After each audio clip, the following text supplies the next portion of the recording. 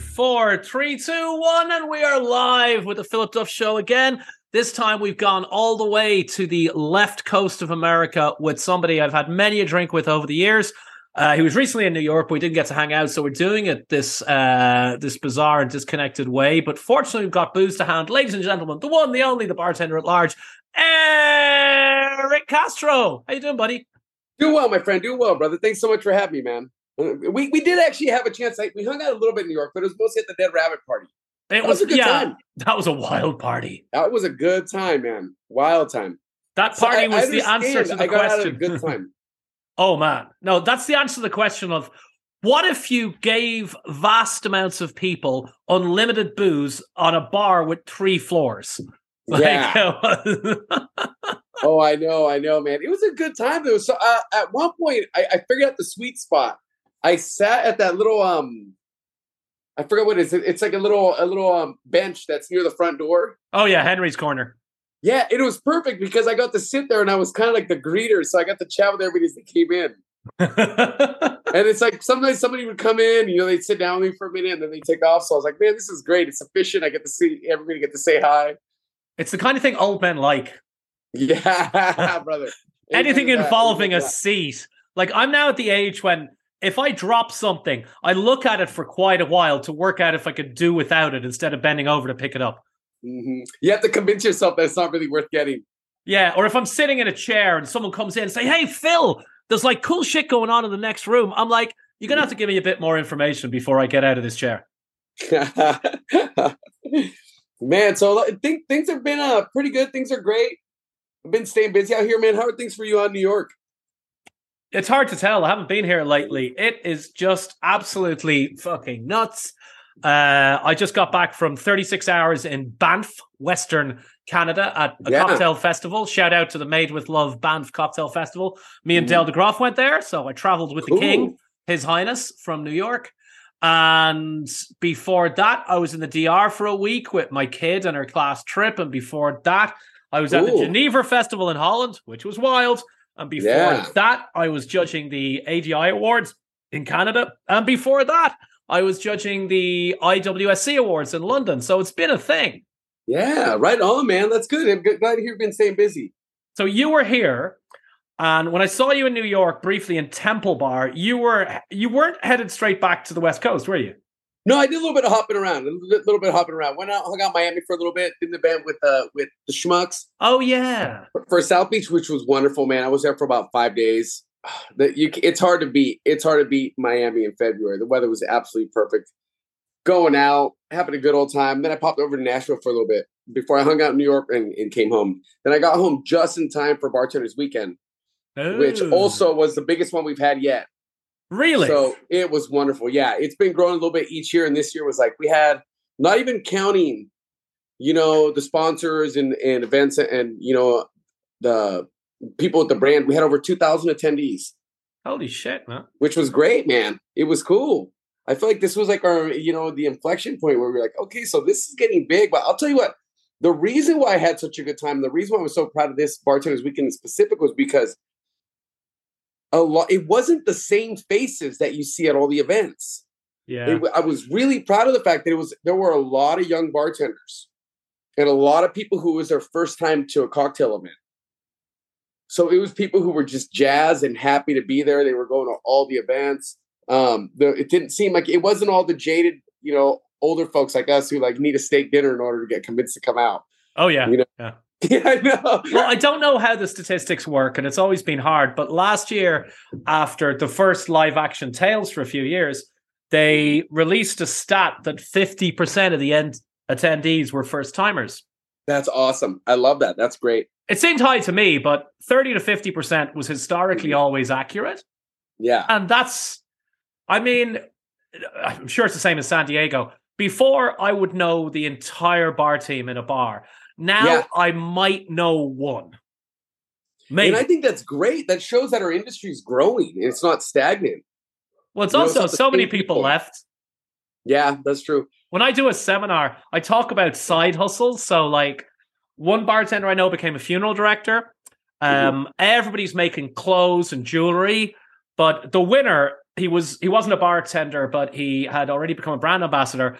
Became a digital creator in the sense that he's now an Instagram sex coach together with his girlfriend. That's lovely. Hey, you know what?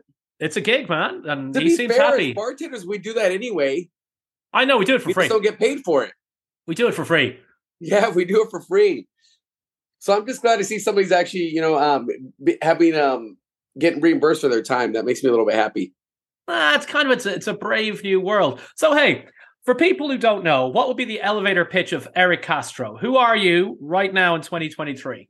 I can't imagine there's anyone who doesn't know who you are, but we get some weird listeners on this fucking show. Yeah, I guess bartender, bar owner, podcast host, do some YouTube stuff as well. But you don't talk about your charity work. I think that's about it, really. I'm just happy to be here, man. I'm feeling really blessed. I feel like these last 2 years were a little rough.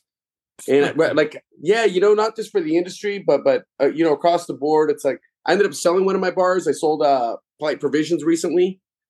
Just at the 10-year mark, I feel like it was a really good time to do it. Obviously, you get a little sentimental, so it's a little hard to do, but in the end, I know it's the right choice and I feel really good about it. But I'm still involved with Raised by Wolves. So Raised by Wolves is still a bar I'm still affiliated with here in San Diego. And I feel like that just right now, I'm good with one space. Never know what could happen.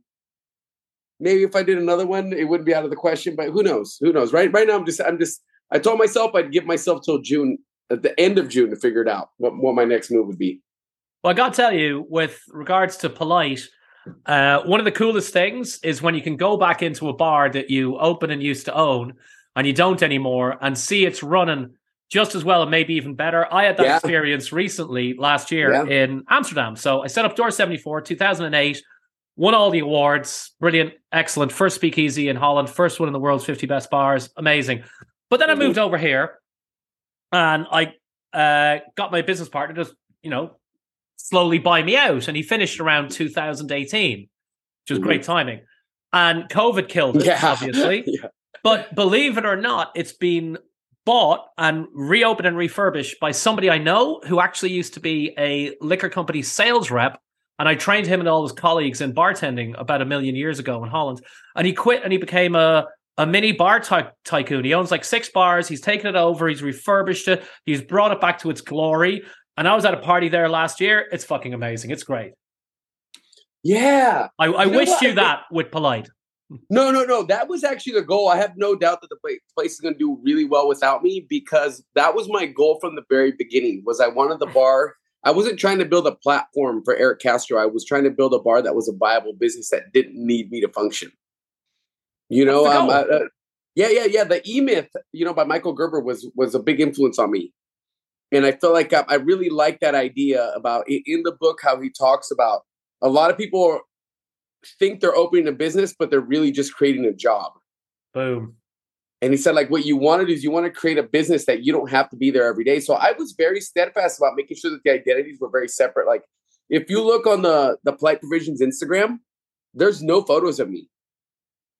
It was all very deliberate, as I always wanted to make sure that the place had its own identity.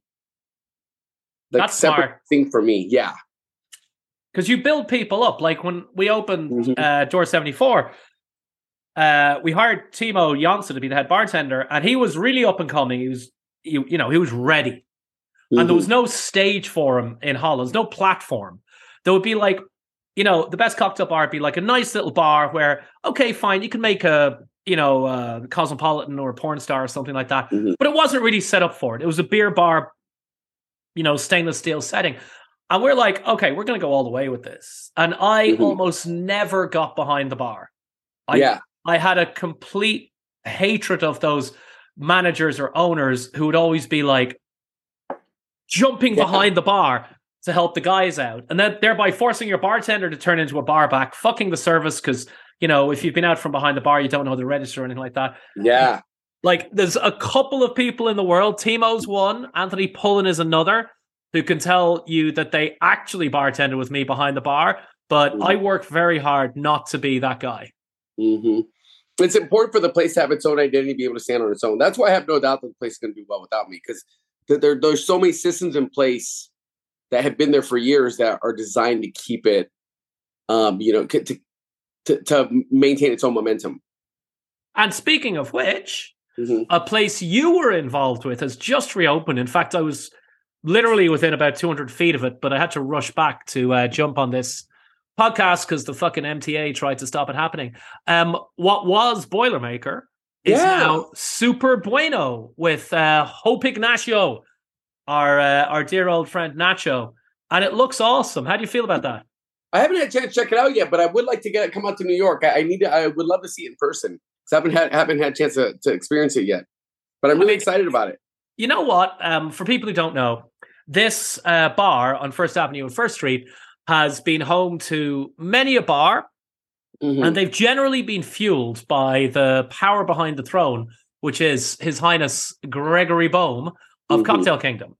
And Greg has done for bartenders what a lot of investment companies do for chefs, right? They take over the financial burden, the back office, everything, and they allow them to just be the essentially creative directors of the bar. So whether it's Masa Urashido with Katana Kitten, Nico De Soto with Mace, Erick Castro with Boilermaker, and now Nacho with Super Bueno in the form of Boilermaker Space. And Boilermaker was awesome, and it kicked ass, and it made money.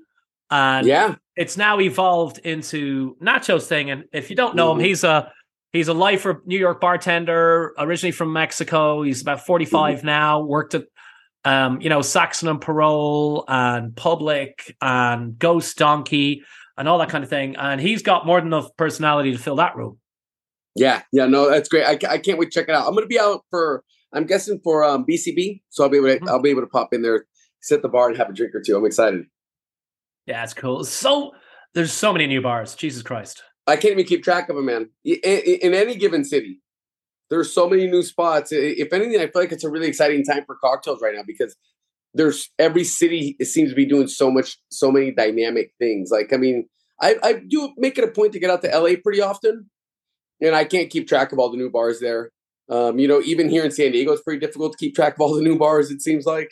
But I'm trying to think where else I haven't been. Like, I feel like there's so much cool stuff going on. I really need to make sure I'm making the time to try to keep up with all the new spots. Well, when people come to New York, I want to take them out for a drink.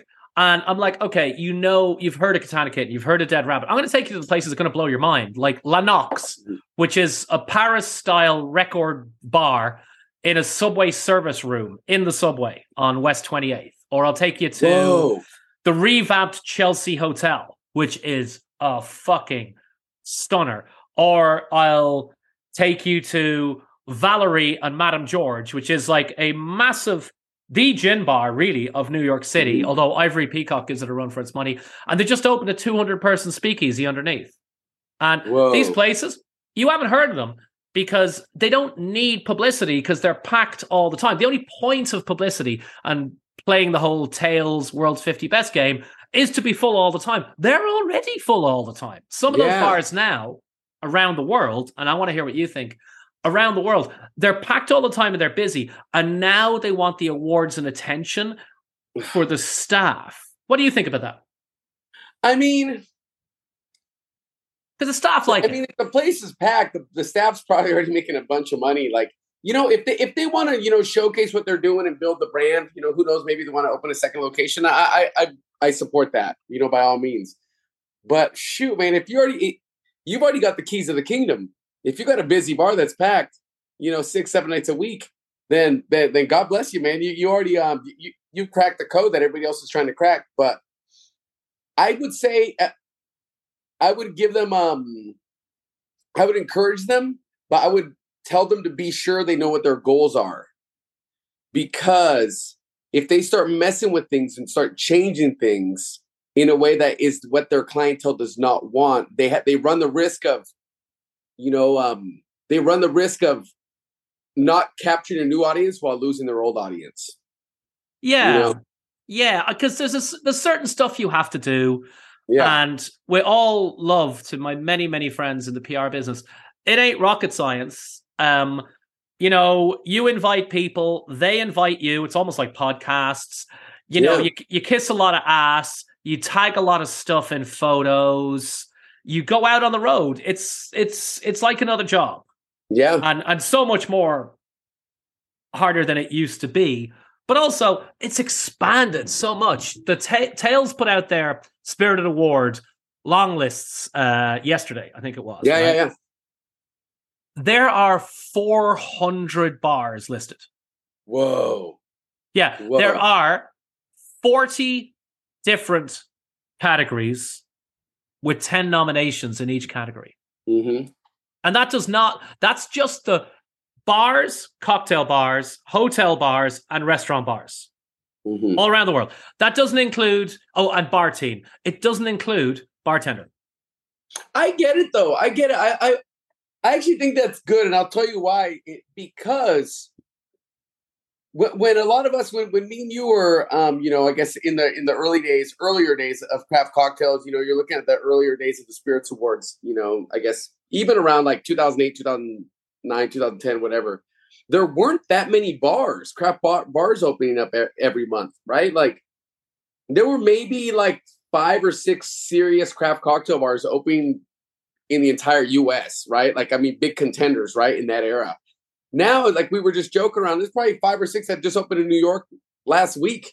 You know what I mean? So it's like in order for these lists to stay relevant, they need to make sure that they're actually, maybe 400 might be excessive, right? I get it. But they need to make sure that they're remaining relevant by actually going out there and finding all the new stuff, because I don't know, maybe I get it. I honestly think there are that many places. I think there might be, and it's hard to tell, right? Yeah.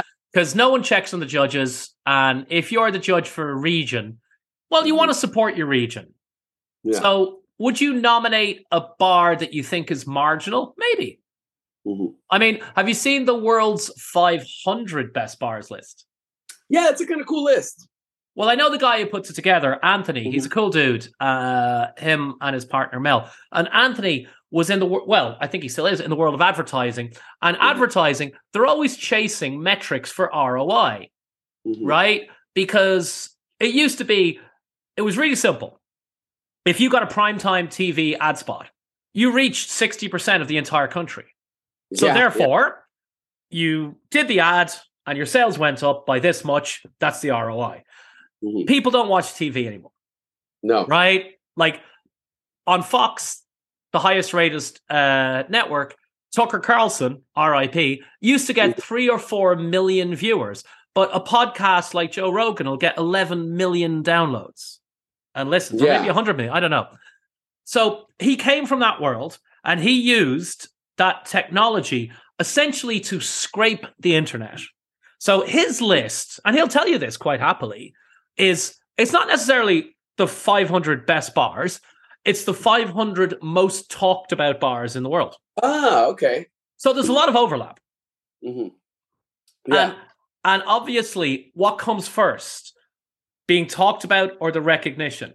And if you're from Minneapolis and you get just a mention, you get number 99 on North America's 50 best. Or even you just get a mention on the Discovery, which is sort of like the rookie team, the rookie bench. Yeah.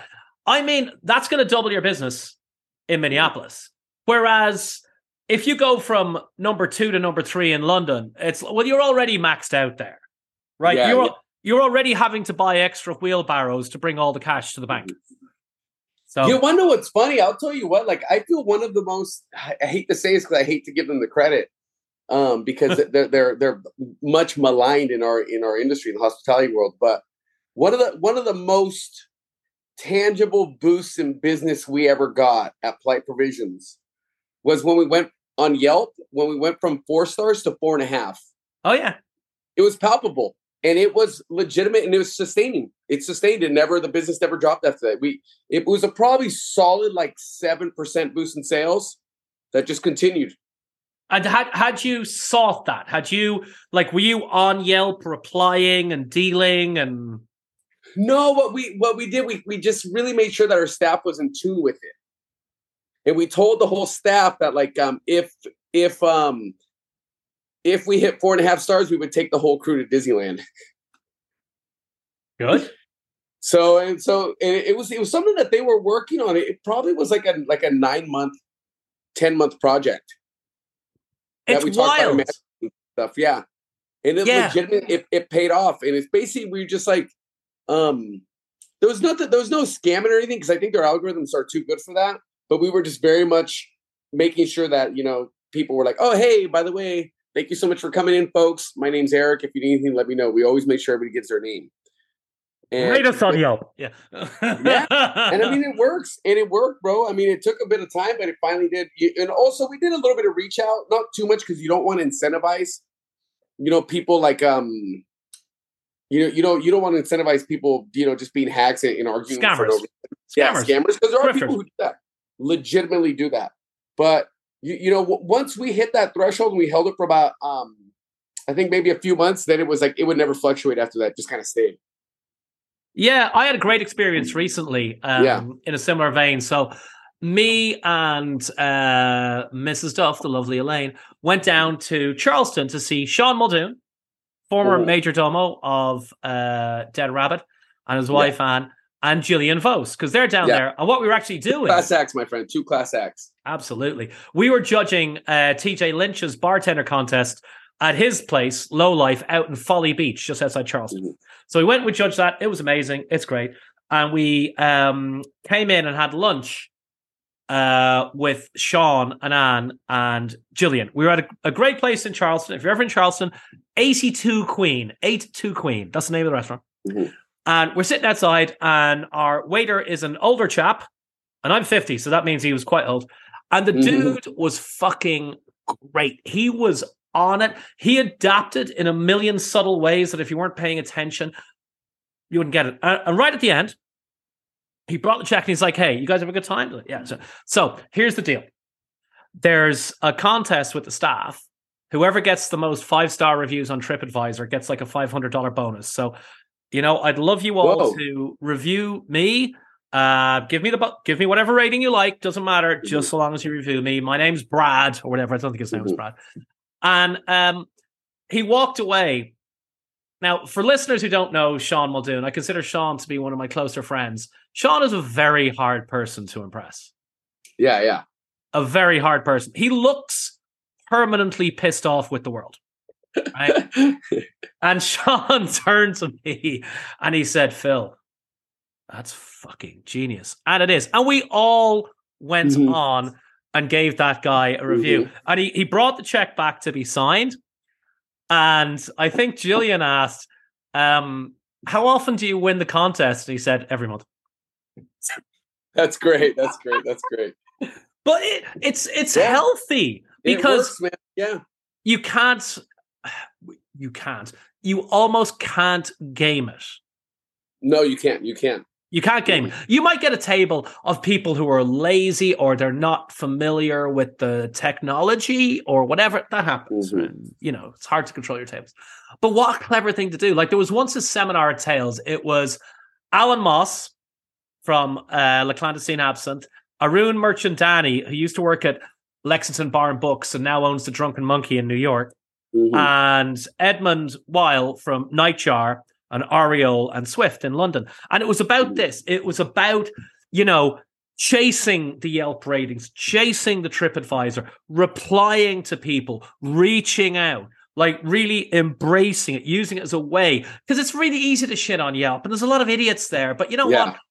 Idiots come in bars. My wife's ex-husband runs a mega bar, restaurant, nightclub out in the Hamptons of New York, right? And everybody is an asshole in the Hamptons in the summer. Everybody, right? The Dalai Lama could go out on the train, and by the time he got off the train in Southampton, he'd be a dick too. It's just how it happens. And when he hires staff, he's like, look, you know what's going to happen. You know what they're going to be like. Yeah. Right? The assholes are not the exception. So you got to know. But it can. I'm so glad to hear that example of you, because a lot of people kind of stick their head in the sand.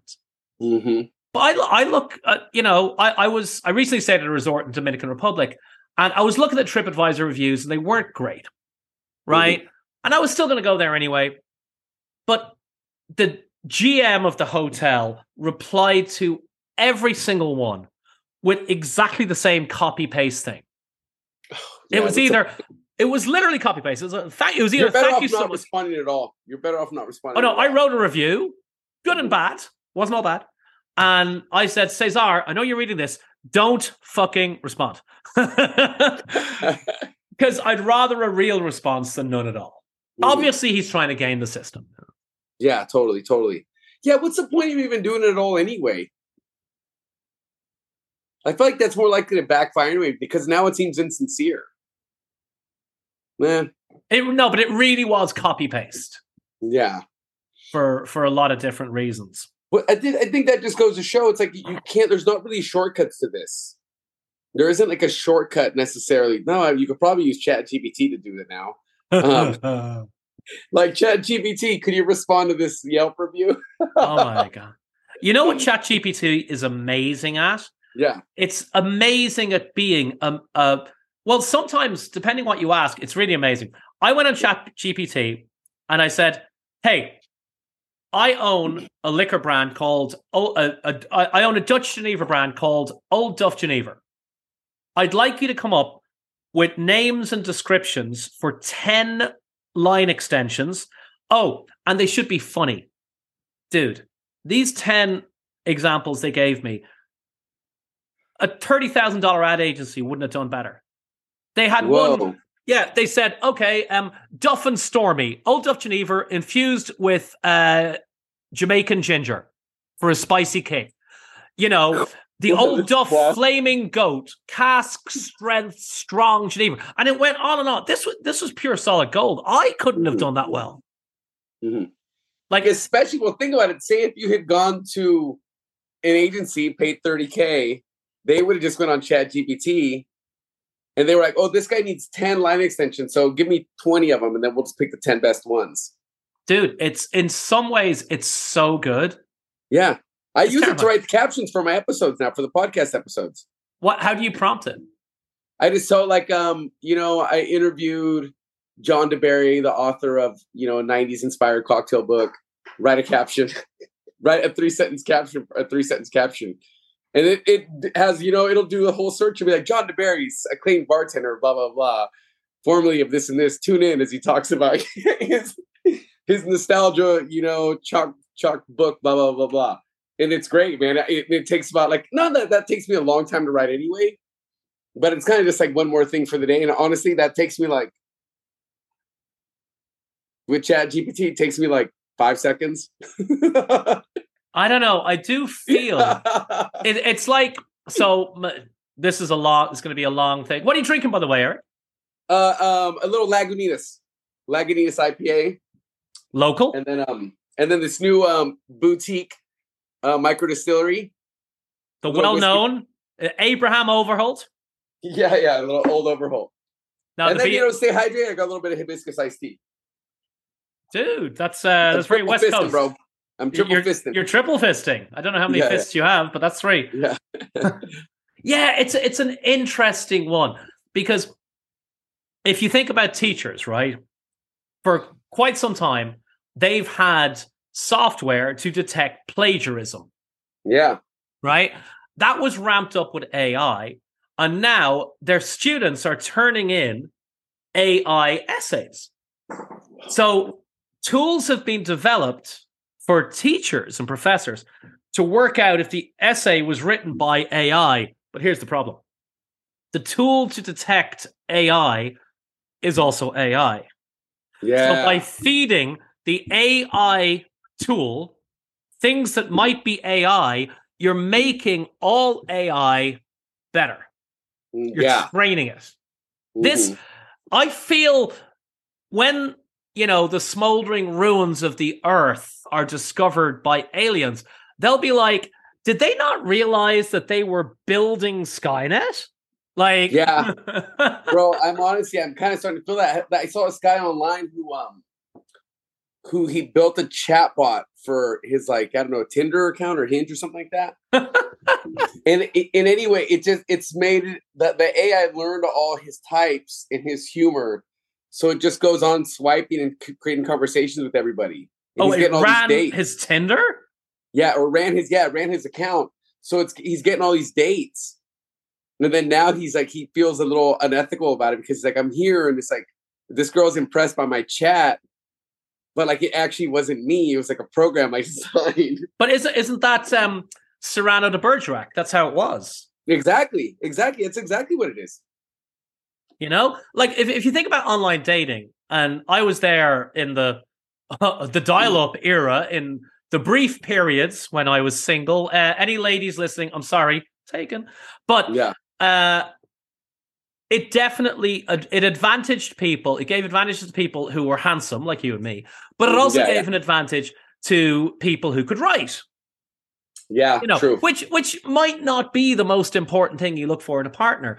And a lot of people, so I'm able to read really quick. Like I can scan my Facebook feed, read all of it and remember most of it. Most people can't, perhaps go quite that speed. So I would like scan loads of profiles and you would see at least a lot of women just copy pasting stuff they'd seen on other women's profiles.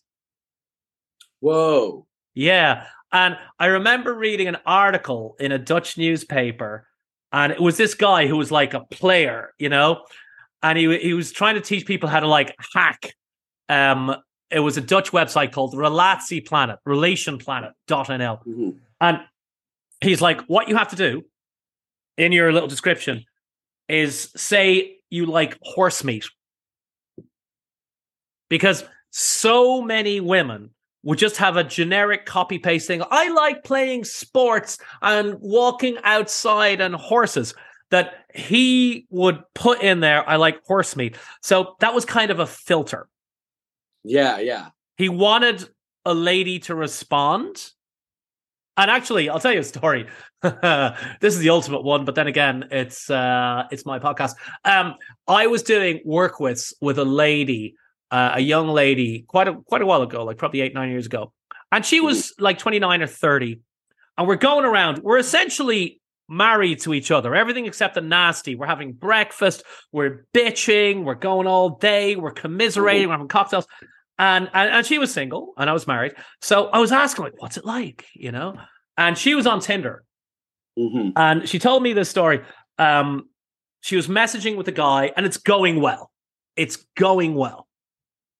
And, the barriers are down a bit. Not totally, but a bit. And the guy asks, what's your favorite flower? And she says, oh, it's an orchid. And he says, great. Now I know what to put on your coffin after I murder your pussy. And she told me this story. She told me the story and she looked at me like, and I'm like, please tell me you went on a date with this god, because he is cutting through all the bullshit. He's not interested. Like, I get that it's a little, right? But he is fishing for the one woman out of 100 or 1,000 who will say, take me to bed or leave me forever. Gotta respect that. She didn't go on a date with him, unfortunately. Yeah, I can see that. You get that he cut through the bullshit. Yeah. Ooh. What do you think? Who says romance is dead? Who says romance is dead? Who says Americans aren't educated? Oh my God! Wow. What do you think of that, though? There's a lot. It's out there. For subtlety. There. Yeah, it's a lot to be said for subtlety. He's not lying. He's putting himself right out there. I would say that's actually, hearing that isn't surprising, because it reminds me of how inept people are socially right now. But do you think he was inept? I think he meant that. I don't know if it landed the way he wanted it to land. But no. It's about what he puts out. He's saying, I'm that guy. And it's going to take one woman in 100 or maybe 1,000. But then he's going to have her. Hey, but what's that kind of ROI, brother? What's the ROI on that? Well, I mean, I'm not on Tinder. My wife doesn't like it, but you can send a lot of messages. Yeah. You know what? Honestly, I haven't used any of the apps. I've never used a dating app. I don't know how they work. I'm single now for the first time since I think Barack Obama's first month in office. How's that going? It's going well, man. And how are you? Are you on any of the apps? No, I'm not on any of them. I haven't used them. I'm a little wary about them. It's not your generation. No, it's not a thing too. But also, like, here's the thing: the reason why I didn't sign up, I was maybe considering it, and then the first few dates I went on, all the gals were super happy and excited that I wasn't on them and hadn't been on them. So I was being treated like this unicorn. And I kind of just went with that. I was like, well, okay. And I've talked to people about it. I've seen like a friend pull one out, so I'm aware how they work, but I haven't really I don't think I need I've been having decent enough luck. So I haven't used it, but I won't judge anybody who does. And I'm sure a lot of people met truly wonderful people on there. I haven't really pushed it. I think what it is, a lot of it is I don't know. Dating today is very strange. It's a lot different than it was when I was dating before. I feel like, especially coming out of the pandemic, a lot of people are very socially awkward. Yeah, a lot of people don't know how to behave in public. Like, I've heard some nightmare stories from women I know about guys that they've gone on dates with, and they're like, these guys like don't know how to like. Or I went on a date with a guy, and he didn't even know how to like. He was just couldn't even talk to the server or the host or whatever. It's just like basic conversation, No, this is I've been traveling quite a bit. Yeah, I even travel quite a bit. Is it worse in America? No, it's a universal thing. Whoa. I get it, and I've heard it from Asia. I've heard it from I've been all around Europe. It's. No, I mean, it's just the people are fatter in America. That's all. So they're less attractive. Yeah.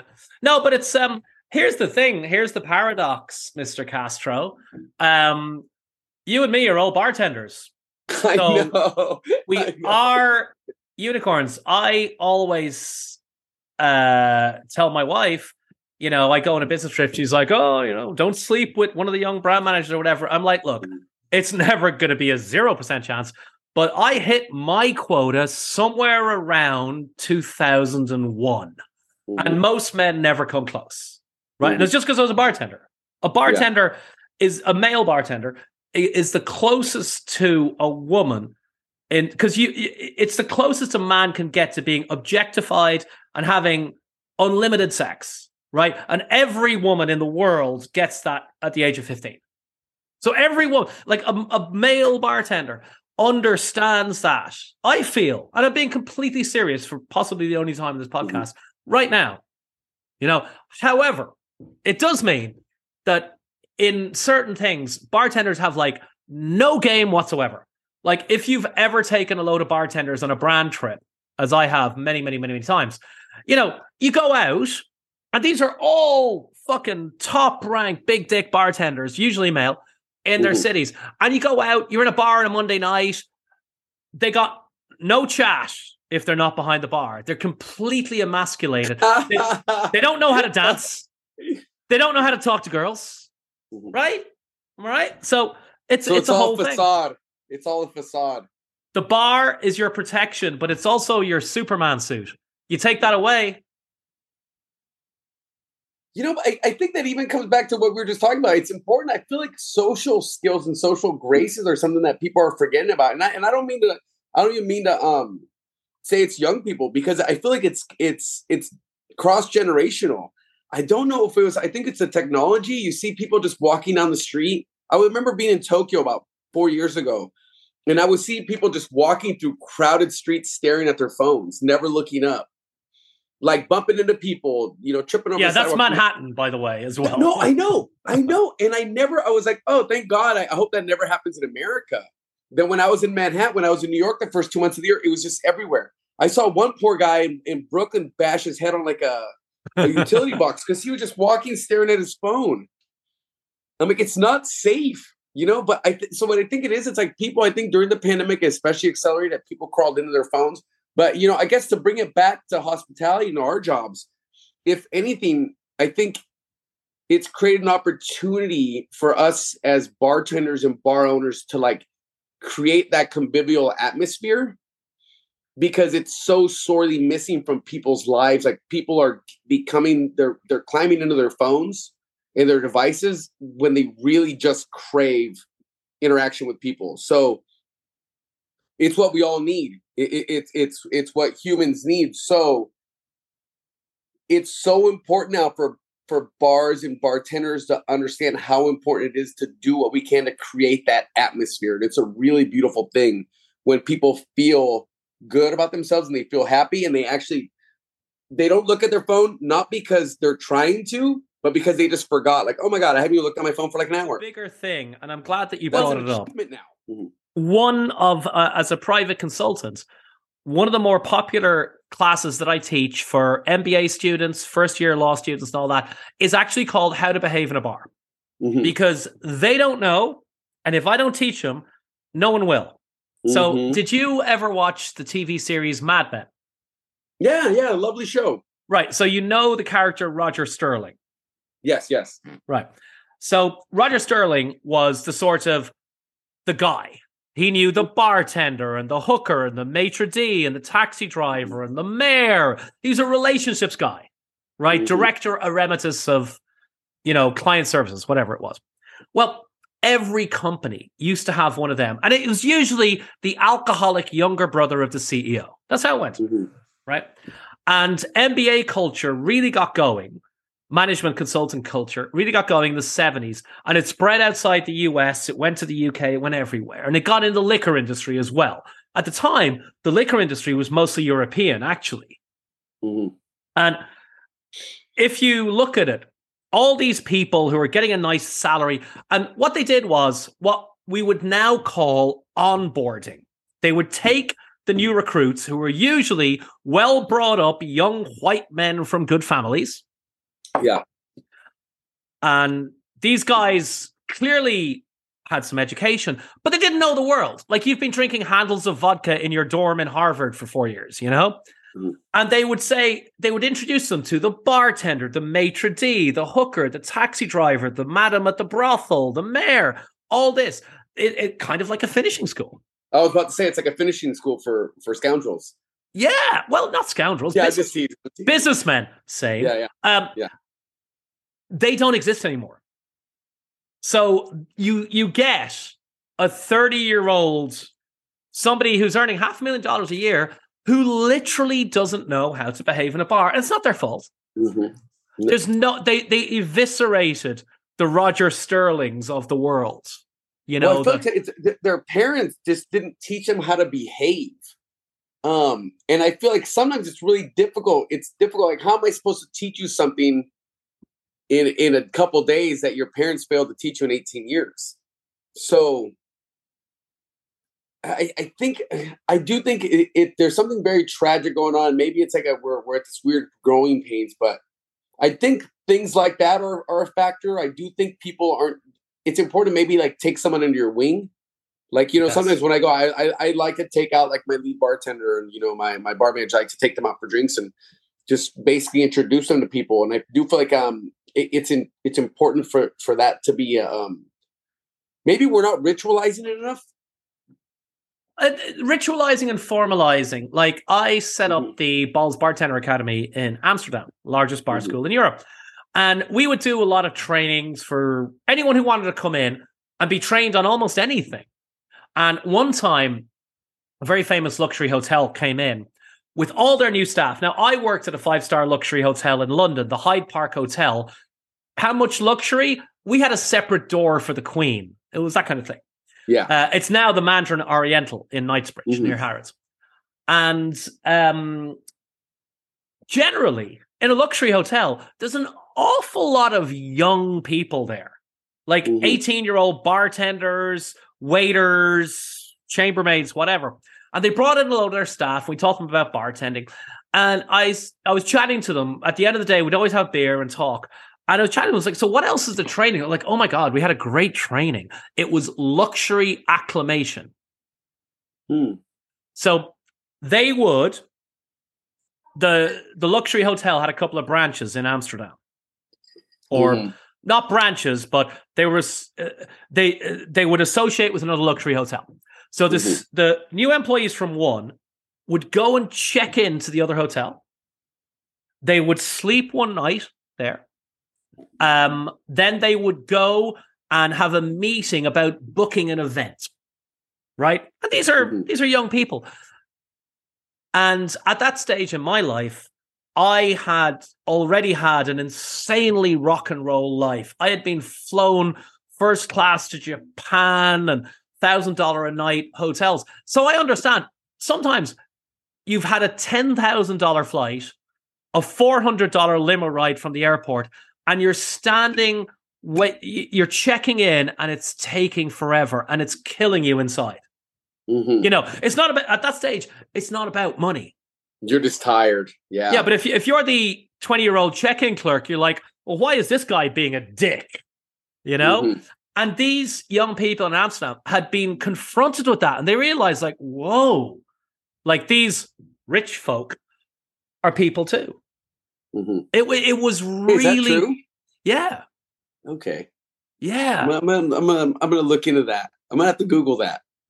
What would you Google? I'm just kidding. I'm kidding. No, but you know, I think that's important because in a way, it's putting them in a position where they have to practice empathy in a situation that they might not be able to experience otherwise. Even like little things, like we do that with our staff sometimes, especially with like newer employees who might, you know, be a little bit like younger in the hospitality industry, don't have as much experience.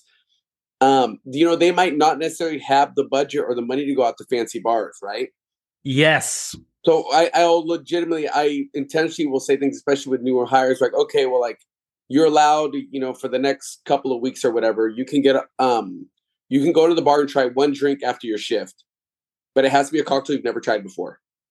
That's a standard thing I've done, you know, in training post Fridays for years. But also, you know, if you can take a staff member to 11 Madison Park for a cocktail, you know, if you can take somebody to the Connaught, because these bars run on young people. Like, do you know how Ago Perone got the gig at the Connaught? Yeah, he told me the story, but I forget. Remind me. Ago is an old friend. We've known each other for 25. Well, we've known each other for 20 years. We had lunch about 2 months ago, and he said, Phil, I've known you for 25 years. And I did the math. I'm like, I didn't meet you till... He says, no, I was watching videos of you doing Flair in Las Vegas. VHS. Mm-hmm. But yeah, Ago was working at a great neighborhood cocktail bar called Montgomery Place in Notting Hill in London. And, you know, they're making, like, his signature drink was a shooter called the Duracell. Mm-hmm. He was a good bartender. You know, he's wearing a open neck black shirt and braces. We're talking a long time ago. And there was an older American guy who would come in all the time, have a Negroni. Negroni. That's it. Ago didn't even really know his name. And one time, this guy came in, had a Negroni, and he said, Ago, I'm opening a bar. Well, I'm kind of revamping a bar. And I think you'd be a good fit. Why don't you come along and have a chat with me? And that was Brian Silva, who's an American, and he was reopening the Connaught Bar. Whoa. And he went into his neighborhood bar and he found a nice, enthusiastic, retired Flair bartender. And he said, you could do this. And Ago did. And the first person Ago hired was Erick Lawrence. And there was a period there in the Connaught when you would go into the Connaught and it was Ago and Erick together. And that was, it's every magical time, now. Yeah. That's wonderful. That's really cool. I didn't know that he was an ex-Flair bartender. I'm going to have to, next time I'm in London, I'm going to have him throw some bottles for me. Dude, everyone was. I was, Wayne Collins, John Kakuru. Like, we're like ex-Nazis who were living quietly in South America. Because all with a shameful past. At least I do feel like Flair's been history's been a little kinder to Flair bartenders the last few years. Well, the thing is, the biggest thing about Flair wasn't juggling bottles. Juggling bottles was 10% of what we did. Mm-hmm. When I worked at Fridays in the UK, training was 6 weeks before you spoke to a customer. You qualified in the kitchen. You got HACCP. You had to ace your pour test, free pouring, both hands, greater accuracy than a robot could achieve with a jigger. You know, all of this. And the rewards were very big. You know, we made a lot of money. But they never taught us flair. Flair, they wanted it to be individual, so you had to do it yourself. And speed rounds grew out of the Friday's bartender contest, first at the Quest for the Best in Orlando, and then at Legends in Las Vegas. So when I look at things, I love the ethos of Speed Rack. I love the ethos of what's the other fucking one? The wild one. The speed round contest. Barmania? Yeah. Speed round? One of the, yeah, they're all good. Yeah. But it breaks my heart. Like, speed rounds were evolved out 15 years ago with Christian Delpeche in Vegas. Because you had 4 judges watching everybody. The drinks had to be good. Like, now, you do a speed rack, you do something else. The judge will taste it and say, ooh, well, this is nice. However, this one has a cherry in it, so I'm going to give it more points. It's like, no, that's not how drinks work.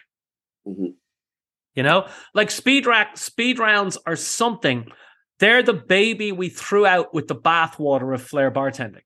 And any good flair bartender will tell you, the flair was only 10% of it. The rest of it was fucking rock solid professionalism that we've had to relearn.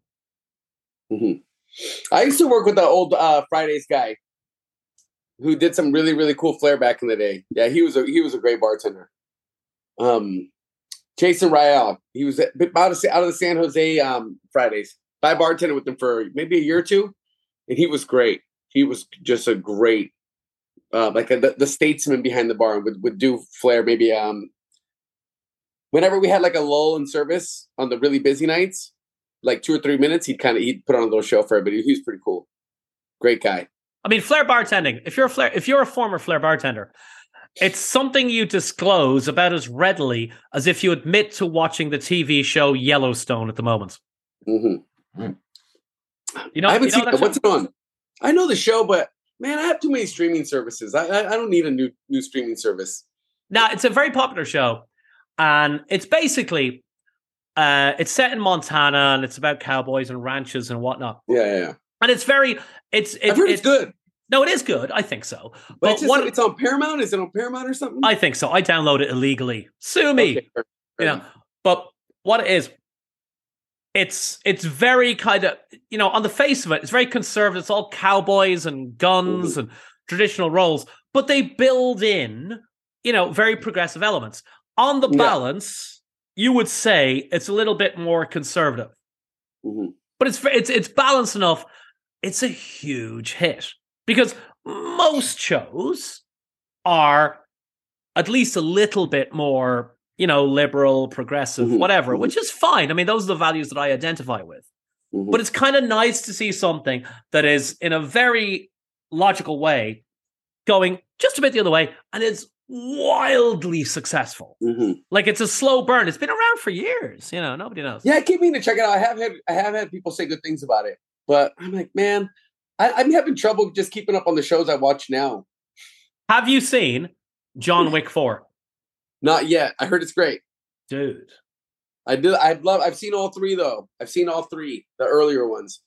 I saw part 2 and part 3 both in the cinema, so I need to get in the cinema to go watch it. I watched part 4 in the cinema. I mean, Keanu Reeves is 947 years old now. He's almost Joe Biden's age. And the movie was made by the stunt coordinators from The Matrix. And he kind of did it as a favor to them, not, Yeah. And it just turned out to be a huge thing. But the hardest part, I think, must be for him. So The Matrix, I don't know if you know, I used to do a lot of karate, like a vast amount of Japanese karate. And The Matrix is all Chinese Kung Fu. Start to finish. They started doing John Wick, and they're like, hey, you're Neo. You can't do that anymore. And he's like, fuck, I've got to learn something else. So it's a lot. Oh, yeah, you're right. It's going to look too much like his previous work. Yeah, I hadn't even thought about that. It's a lot of weird stuff. It's a lot of kind of Brazilian jiu-jitsu, but other stuff as well. And for an old junkie in martial arts like me, they got Mark Dacascos in John Wick 3. He's the guy who was like the sushi chef.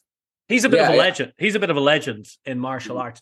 It was so good. But he only speaks 380 words. He's like the original laconic guy.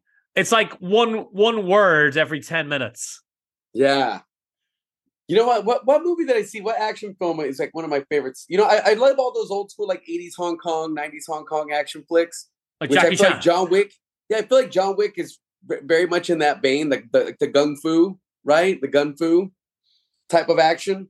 But I saw The Raid years ago. Oh, yeah. Oh, jeez, loved it. Loved it. I think it's Gareth Evans directed it. I think so. I think I had that right. But wow, what an amazing just the choreography in there's next level. I mean, thinking about it, in the Western world, fight choreography, boxing is awful. For the most part, it's awful. Well, it's hard, and especially when they're older. Like, have you seen The Irishman? I haven't seen. Actually, I did see that. Yeah. Good movie. Dude, it's painful to watch Scorsese. Sorry, not Scorsese. De Niro, a de-aged De Niro, beat someone up. I'm like, it just no. Sorry, dude. No way. Yeah. It doesn't work. It doesn't work. But it's an interesting one, right? We talk all the time in society about how media, social media influences things. We have more and bigger violent movies than ever before. Mm-hmm. We have ultra violence. We have Hostel and Saw and all that. However, globally, violence is on a long-term decline. It's wild, right? But everybody's more scared now than they've ever been scared. At least in the US, what you have because what is it like? The murder rate right now is the lowest. I think it's been more or less lowest since like the 1950s or 60s in America. But people are so freaked out of strangers and they're so scared that why do you think it's called me? It's called because I got my degree in journalism, so I remember we studied like media effects on people, and one of them was mean world syndrome. And that's where the more TV you watch, the more television you watch, the more likely you are to be afraid of the world around you.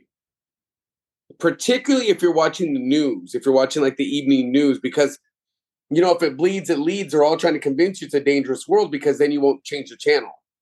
But the thing is, one of the side effects is that people start to get very terrified of the world. They develop mean world syndrome where they think everything's scary. There's a boogeyman around every corner. And then once that happens, then it ends up affecting people's worldview and the way they see the world around them, which is really terrifying. Like, I think that sometimes I wonder if that plays into what we were talking about earlier, where everybody climbs into their phone. I mean, I don't see how it couldn't play into that, where it's just like now you become more afraid of strangers, listen to too many murder podcasts or whatever, and you think everyone's out to kill you. Like, just walking on the street sometimes, like in my neighborhood, I always take the dogs on really long walks in the morning. And, in the neighborhood, a lot of people say hello, good morning, when you're out really early, especially. And then, but I notice as it gets a little bit later in the day, later in the morning, rather, if you say good morning to people, sometimes they look terrified. They're just like, they look scared. And I thought it was just me. I'm like, okay, as a man, okay, walking around.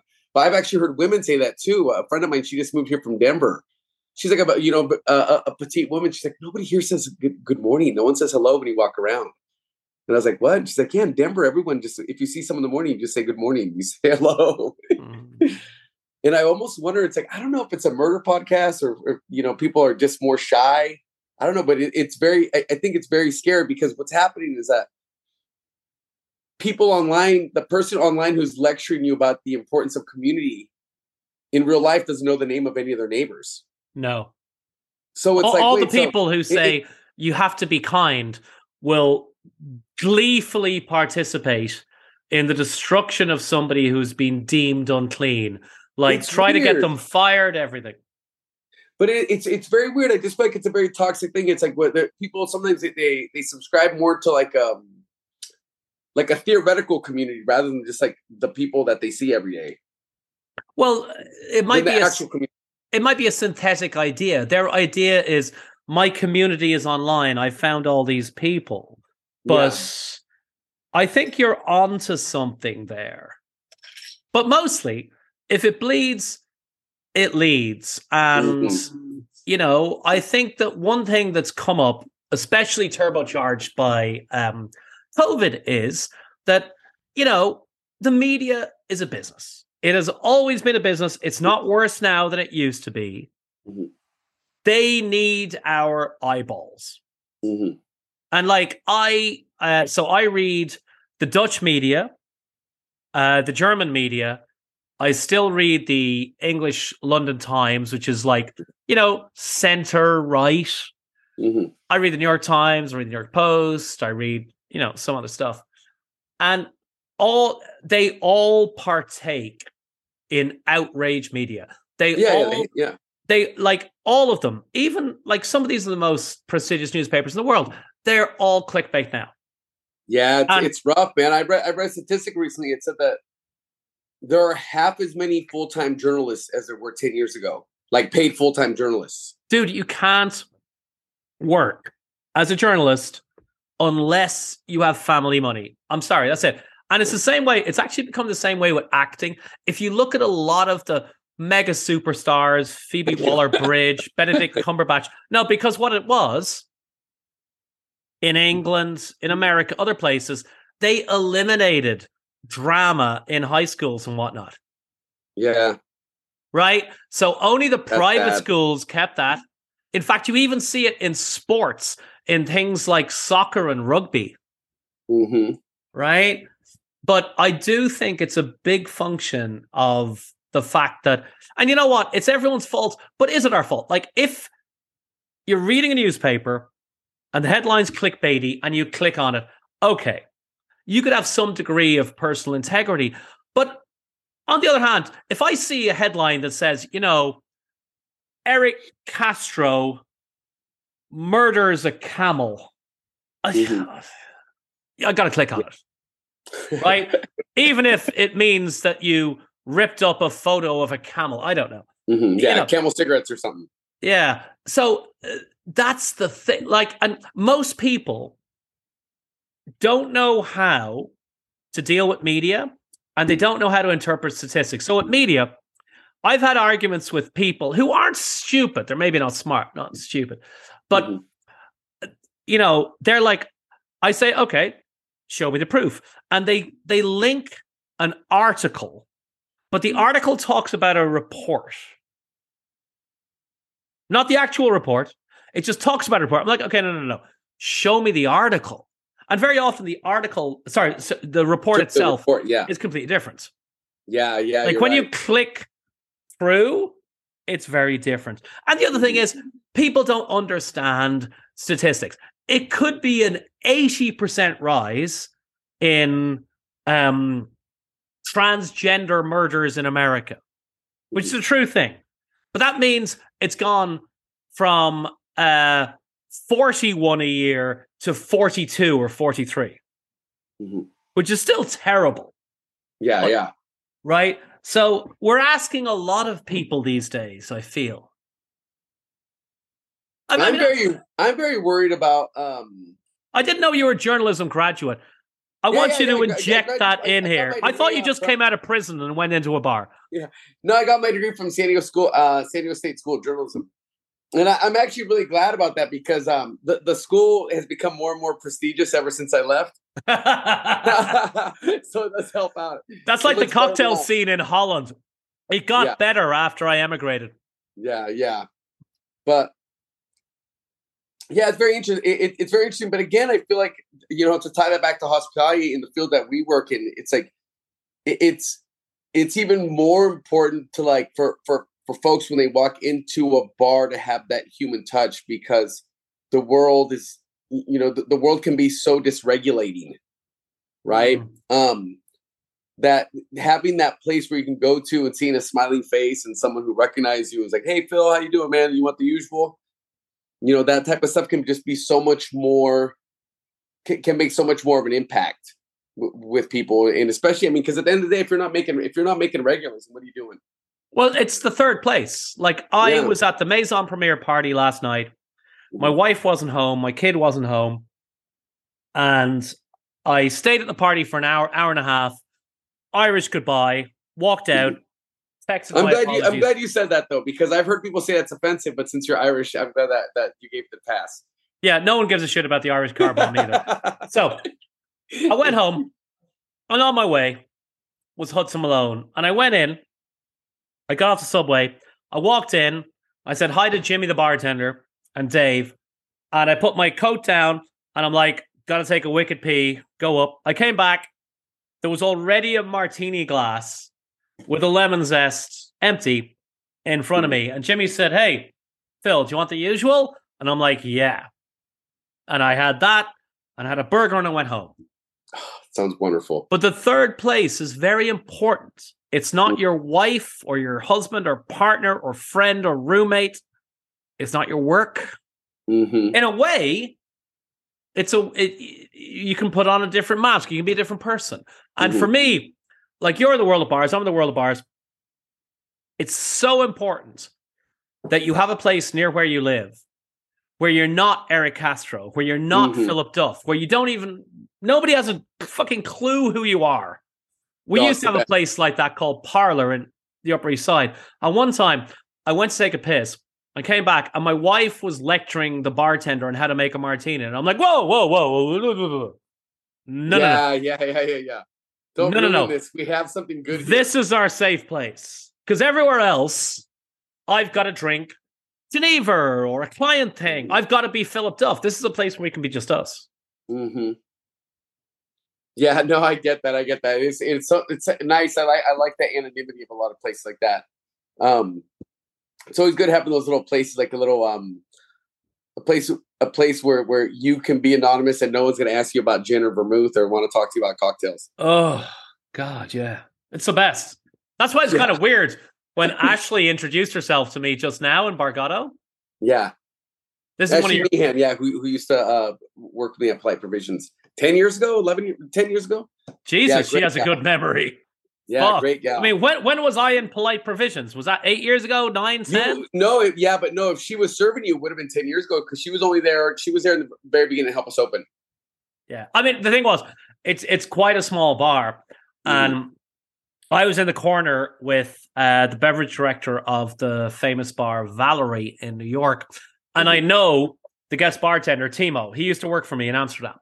Yeah. So I'm kind of, I'm getting a lot of attention and stuff. And she was definitely there with some colleagues herself.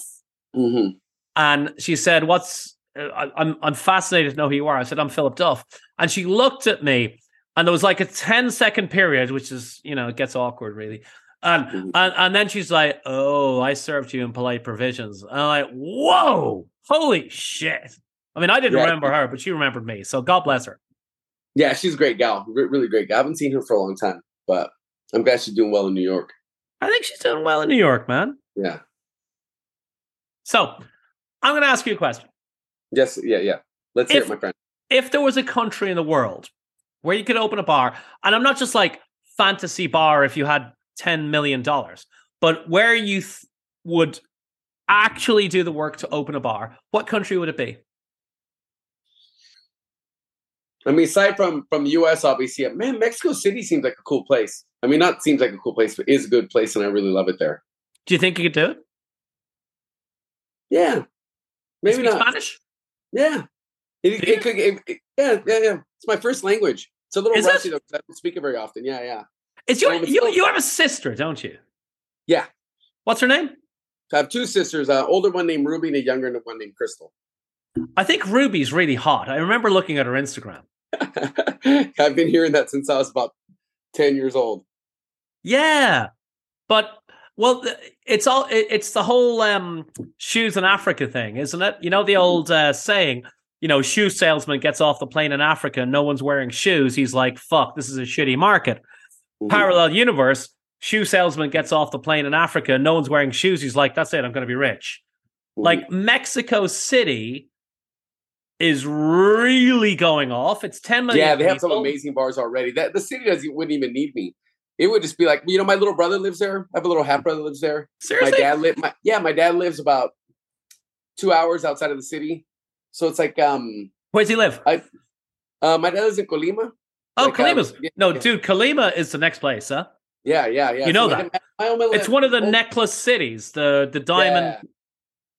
So if I did, it would honestly be mostly an excuse just to go out there and hang out. Would you live Make there? it a business expense. No, full time forever? Yeah, I could easily live there. I've actually even talked about it before. Would you, I mean, like if it wasn't there, it would be Paris. But I don't want to learn French. But why Paris? I love Paris. Well, kind of reminds me of Mexico City, if we're being honest. Yeah, I would. It's one of my favorite cities. You know what? I feel like London would be cool too. But no, I'm talking about a place where you would commit and truly live. Yeah, Mexico City probably. It's not safe, really. You know what? I live in the U.S. Yeah, but dude, Cape Town, CDMX. Yeah. I adore these places. I truly do. Yeah. But I would say that the crime. Well, Mexico City's not bad. But even then, it's like, you know, the neighborhoods, like the neighborhoods we would open a bar are completely safe. You know. No, but now you're talking like someone in Cape Town, which I dig. Like I've often said, and I mean this: Cape Town is the best place in the world if you have a gun. Like I could take you there, I could show you the crime statistics, everything. Yeah. And the next day, you'd be looking in real estate windows. It's that good. I know all this. It's it's the mother city. It's so stunningly amazing. But when things go wrong, they go all the way wrong. We're not talking about, like, because, well, there's other reasons for it.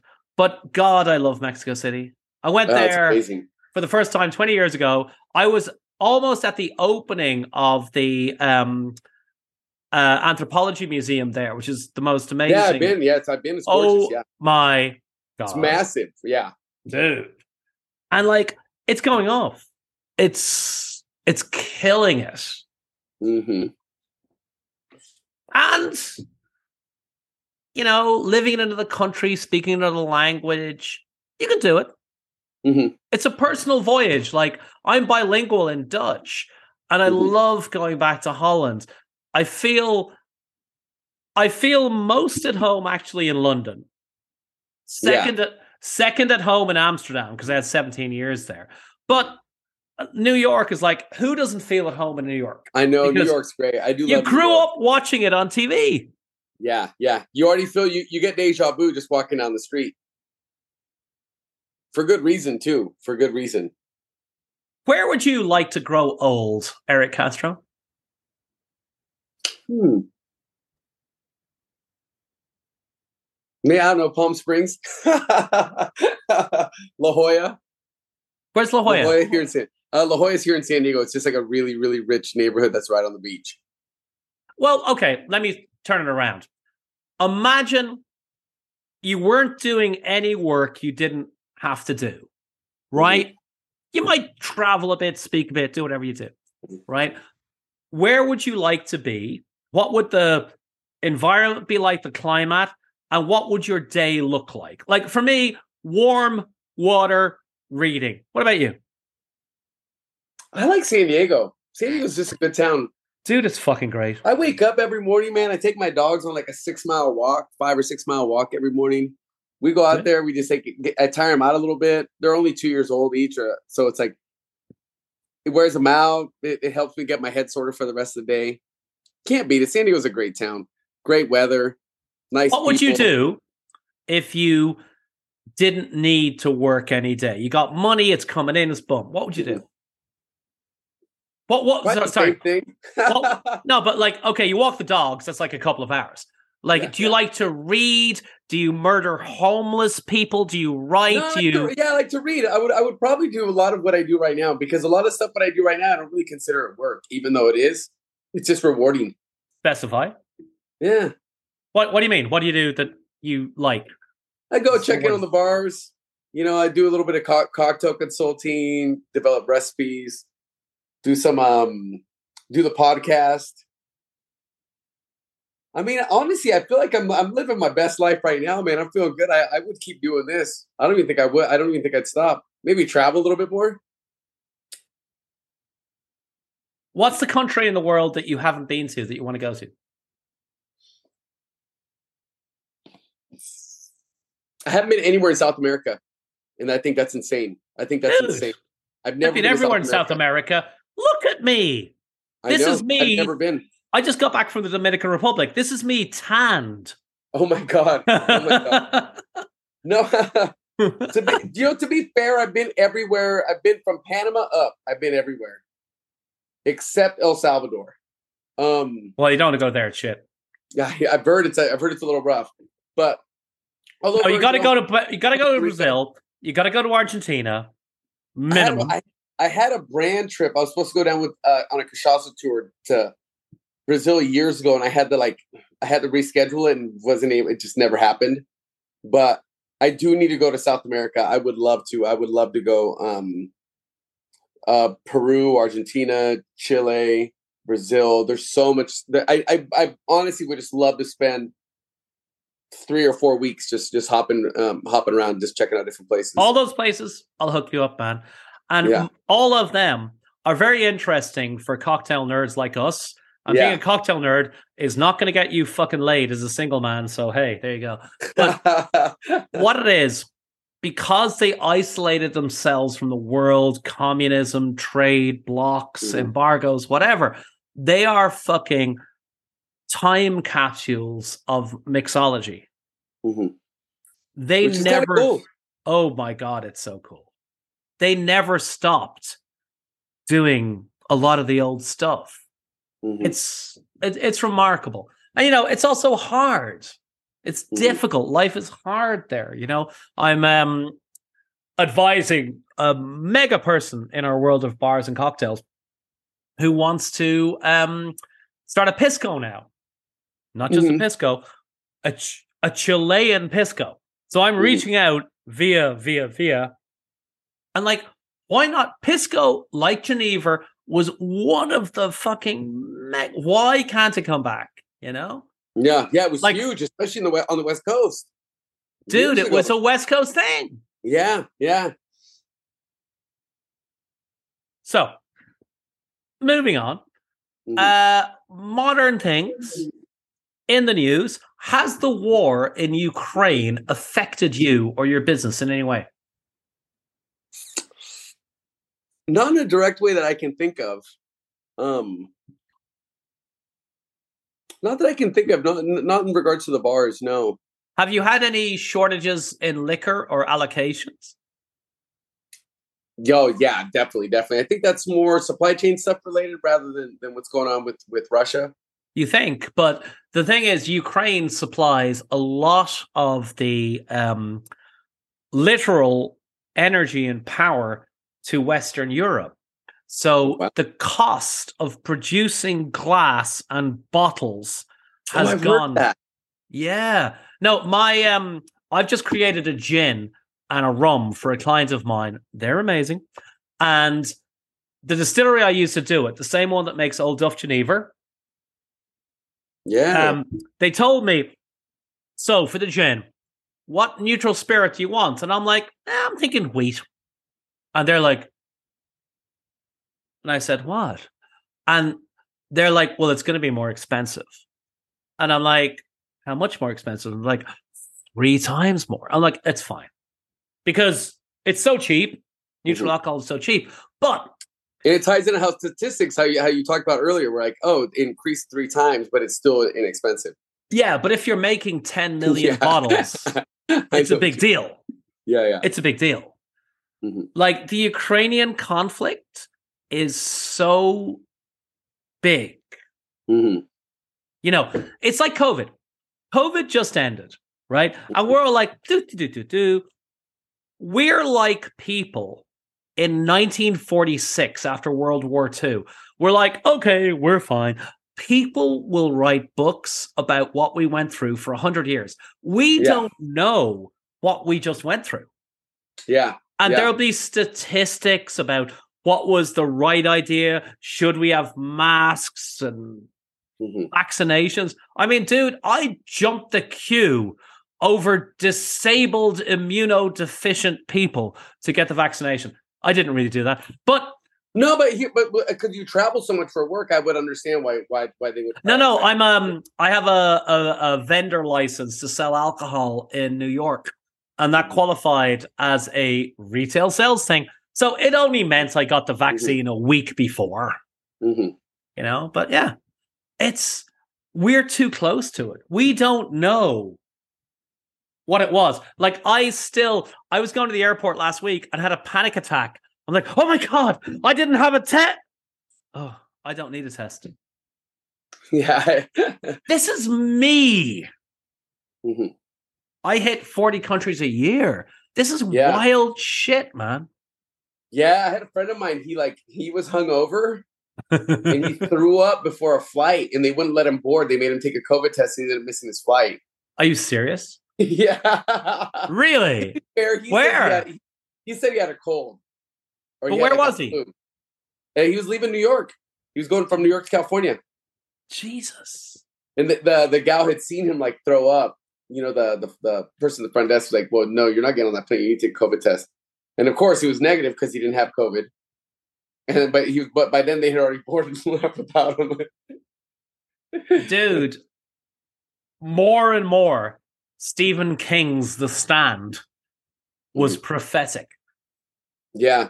Yeah. Isn't it wild to think, right?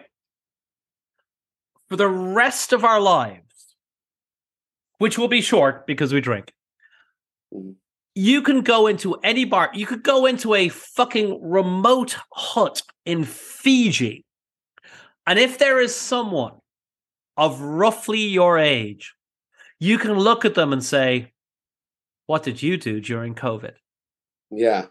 Just like your, to be honest, great-grandfather could walk into any bar and say, hey, where were you in World War II? Yeah. But World War II was actually quite limited. We can do this. Everybody. I was in New Zealand on March 17th, 2020, when I finally admitted this COVID thing might not be a fucking hoax. And I flew home. I had the longest St. Patrick's Day that has ever existed. 42 hours. I woke up at 7 a.m. in Wellington, New Zealand, and I walked in my apartment door in New York City at 7 p.m. the same day, 42 hours later. Wow. Wild shit. I was at a film festival in Dublin when it dawned on me that it was real. What date was that? Probably like February 28th or something. And that was the first time it really affected something that I guess I was involved in, where I was seeing a film directed by a Chinese director. And she was supposed to speak before the film. And then but she had to record something like, oh, unfortunately, the director can't be here today. So she recorded this because of COVID restrictions. She can't get out of the country. We were like, whoa, wait, what? Like those crazy Chinese. But no, that's when it really hit us. Like, wait, whoa, oh, so it's like not contained. They're afraid of her bringing it to Dublin. You know, and then it was just, and so on and so forth. You know, the cat was out of the bag. Now, I spent several weeks. I feel that I actually created COVID because I spent several weeks in London with an Italian bartender repping an Italian brand. And we're going around London. And as you know, every second bartender is Italian. Yeah. If you're lucky. True.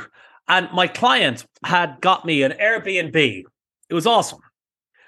But it was quite cold in February, and they only had like an electric heater. Yeah. So I had kind of a sore throat. And I never get sick. It's not a thing. But I kind of a sore throat. We're going around, and all the Italian bartenders in late February are freaking the fuck out because COVID hit Italy first and hardest in Europe. And the reason was, if you buy an Italian artisanal handmade product, it is artisanal and it's handmade. There's no question. But it's handmade by Chinese people. Chinese people have come over to Italy. They've taken over entire villages. They've got little, workshops. And China is the birth of civilization. It's the birth of craft. Yeah. They're the best. Mm-hmm. But COVID hit them first. Yeah. So all these Italian bartenders in London were freaking out because they weren't allowed to fly home. They'd have to quarantine for 2 weeks. And I was like, oh, that sucks. And I went on and I launched Old Duff in Australia and New Zealand and Thailand. And I'm in New Zealand. I do feel that I'm actually the reason that... You might be patient zero. Yeah, I probably am. And it finally got there. And the world was closing down. I was in week 3 of a 7-week tour. I was on, I was like Guns N' Roses, Appetite for Destruction. And I'm in Wellington, New Zealand. I'm like, yeah, this shit's bad, man. And I'm looking at the New Zealand people and I'm like, yeah, they would have no problem locking me up. So I had an odyssey. I had the rare privilege of waiting for the bar to open in LAX at 9 a.m. because it was St. Patrick's Day. I'm not going home sober. Yeah. But I walked in the door. I have never loved my wife and stepdaughter more. We had a beautiful dinner. And I said, hey, I got money in the bank. We're locking down. This is it. Mm-hmm. And a lot of it seems like a dream now, doesn't it? Yeah, it really does. It really does. It really does. Kind of changed a lot of things and changed a lot of perspectives on it. But I finally feel just now I'm like more or less like society's just really rebounding from it, myself included. Well, I think we've changed, obviously. Mm-hmm. Of course we have. But it's going to take a long time to see what the changes actually were. Mm-hmm. We don't know. Everyone's like, do. Like, on different sides of the Atlantic, masks were polarized. Like, I remember in New York City, everyone was like, oh, wear a mask. We're fine. It's New York. Mm-hmm. Right? And then about a year and a half later, it was like, oh, you don't need to wear a mask. And the masks had become so associated with Donald Trump, who, for, new listeners to the podcast, quite controversial person. More people wore masks after it was announced that they were okay. Because they then had no way to signal that they weren't Donald Trump voters. Mm-hmm. Like, if somebody had set up a company selling I voted for Hillary masks, they would have made $100 billion. Mm-hmm. Wasted opportunity there. And the other way around, one of the major investor for the Dead Rabbit, somebody that I count as a good friend, Connor, his wife was filming I think Netflix show Your Honor with Bryan Cranston in New Orleans. Right? And they were going to film in March 2020. So, of course, it didn't happen. But they started filming in October. And Geraldine, the actress, she's a tiny Irish woman. I mean, she's mega famous. She was in Rocky IV, all the kind of thing. Mm-hmm. And they had all these protocols, all these people. She's in an apartment. She's taken. The makeup person does her makeup at distance. The protocols are rock solid. Mm-hmm. The only recreation she can have in the evening is to walk around with a mask on in the French Quarter. And she's walking around in the French Quarter with a mask on in October 2020. And she's being physically harassed. Cars are like driving past her saying, take your mask off. people come up and try to slap her mask off. This is a 5'5" Irish woman in the French Quarter. That's some wild shit. Yeah.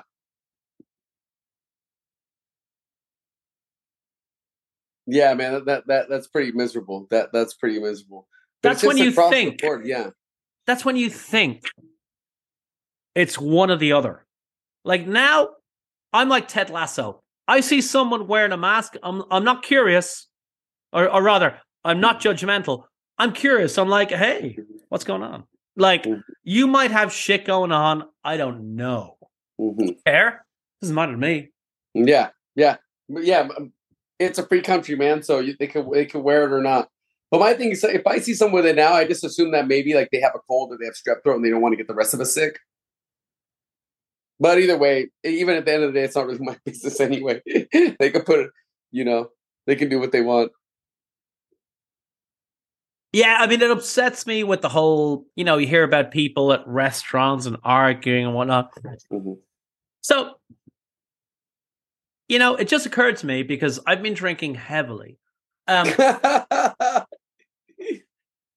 You're in San Diego, military base. Yeah.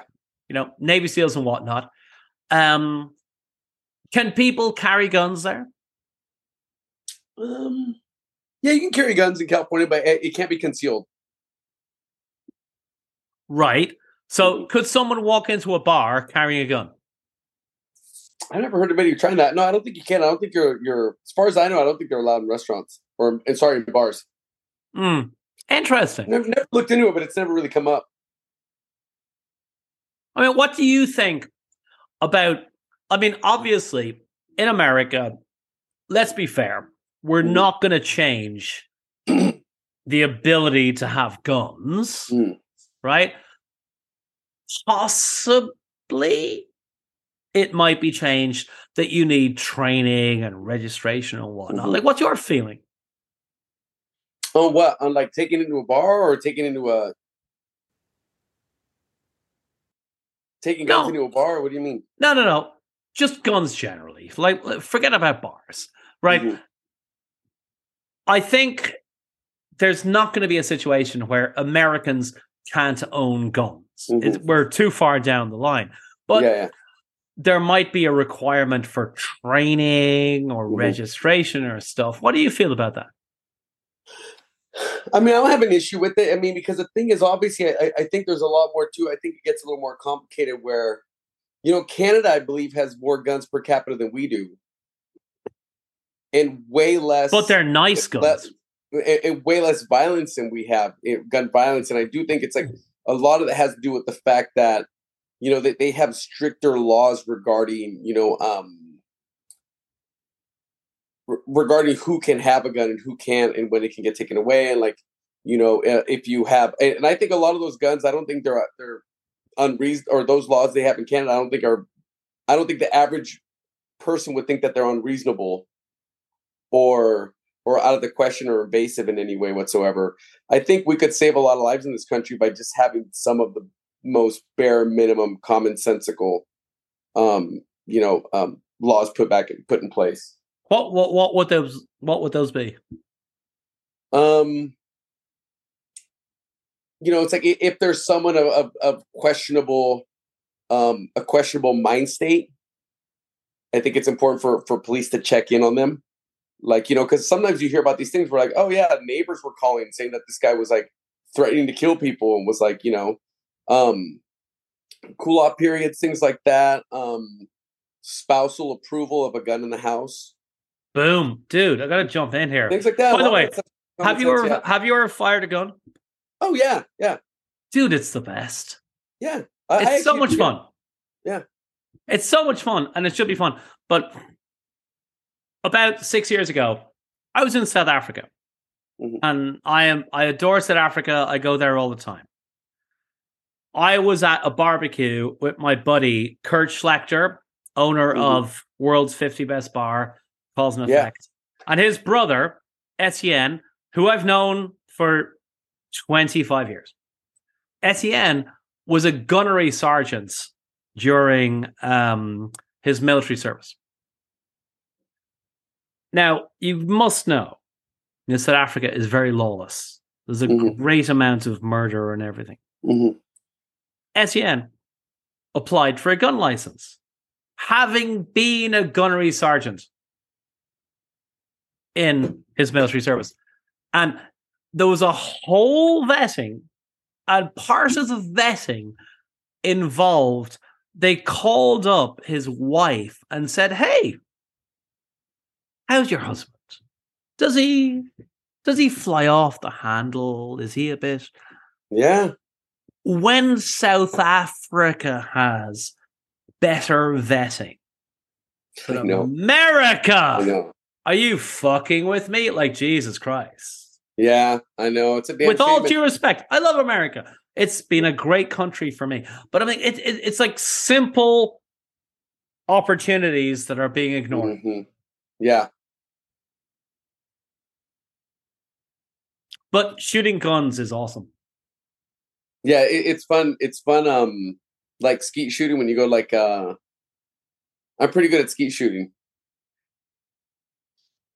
You know, I've been like when I went to the Wild Turkey Distillery years back, and we just all shooting the skeets, shooting the discs that fly out. It's a lot of fun.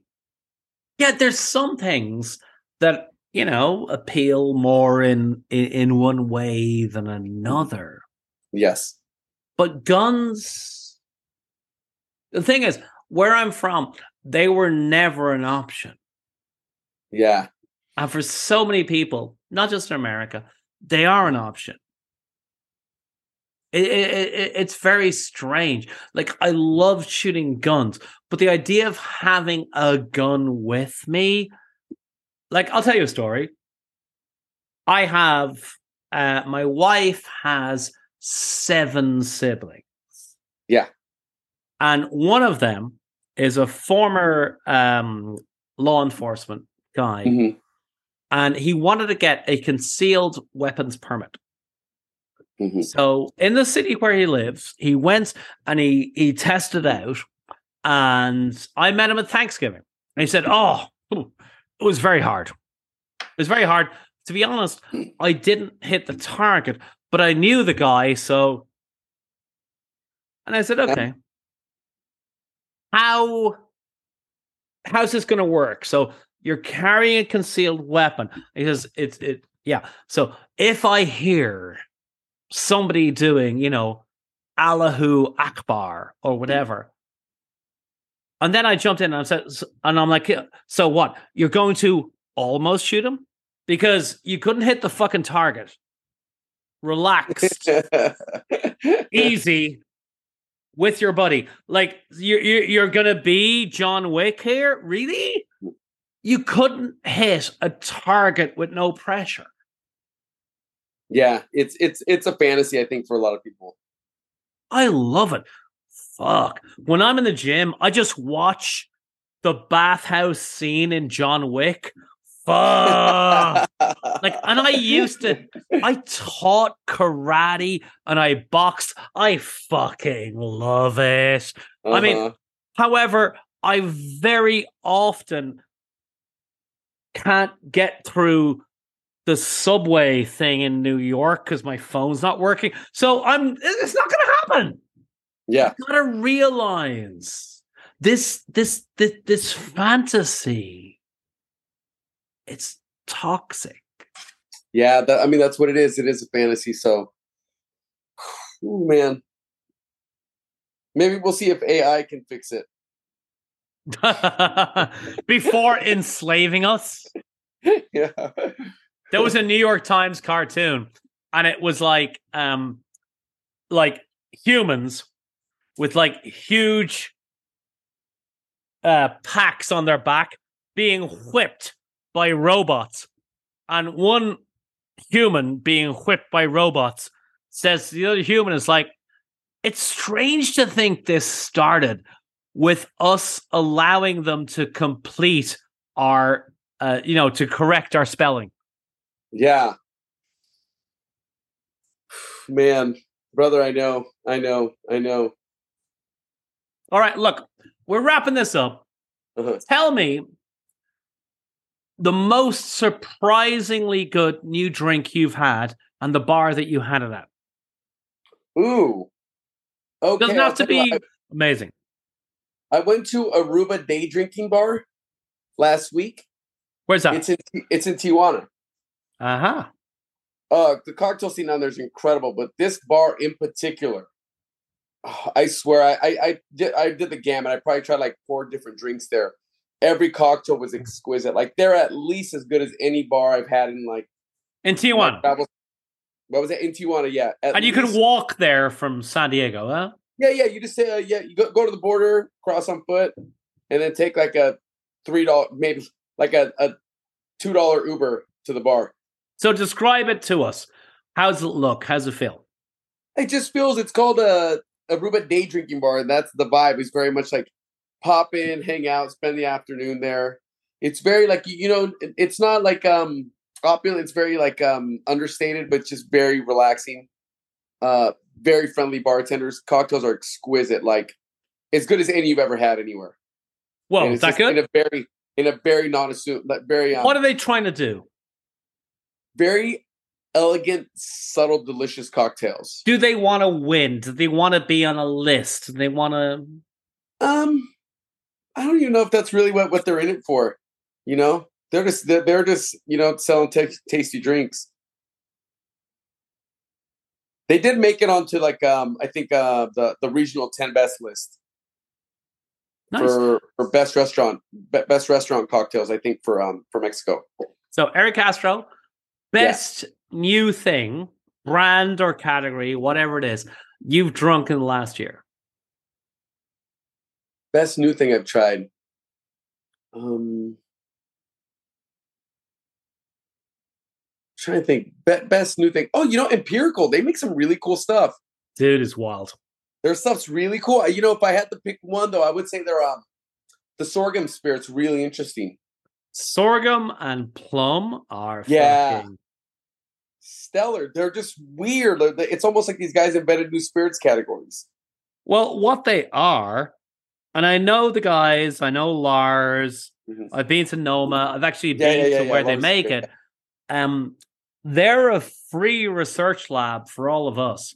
I have no idea if they'll ever make money, but oh my fucking God. And in quite a few states in the US and countries around the world, we have the same distributor. So there are Empirical and Old Duff Geneva cocktails, which is the ultimate weirdness. Yeah. That's really cool. Yeah, I've been a fan of everything of theirs I've tried.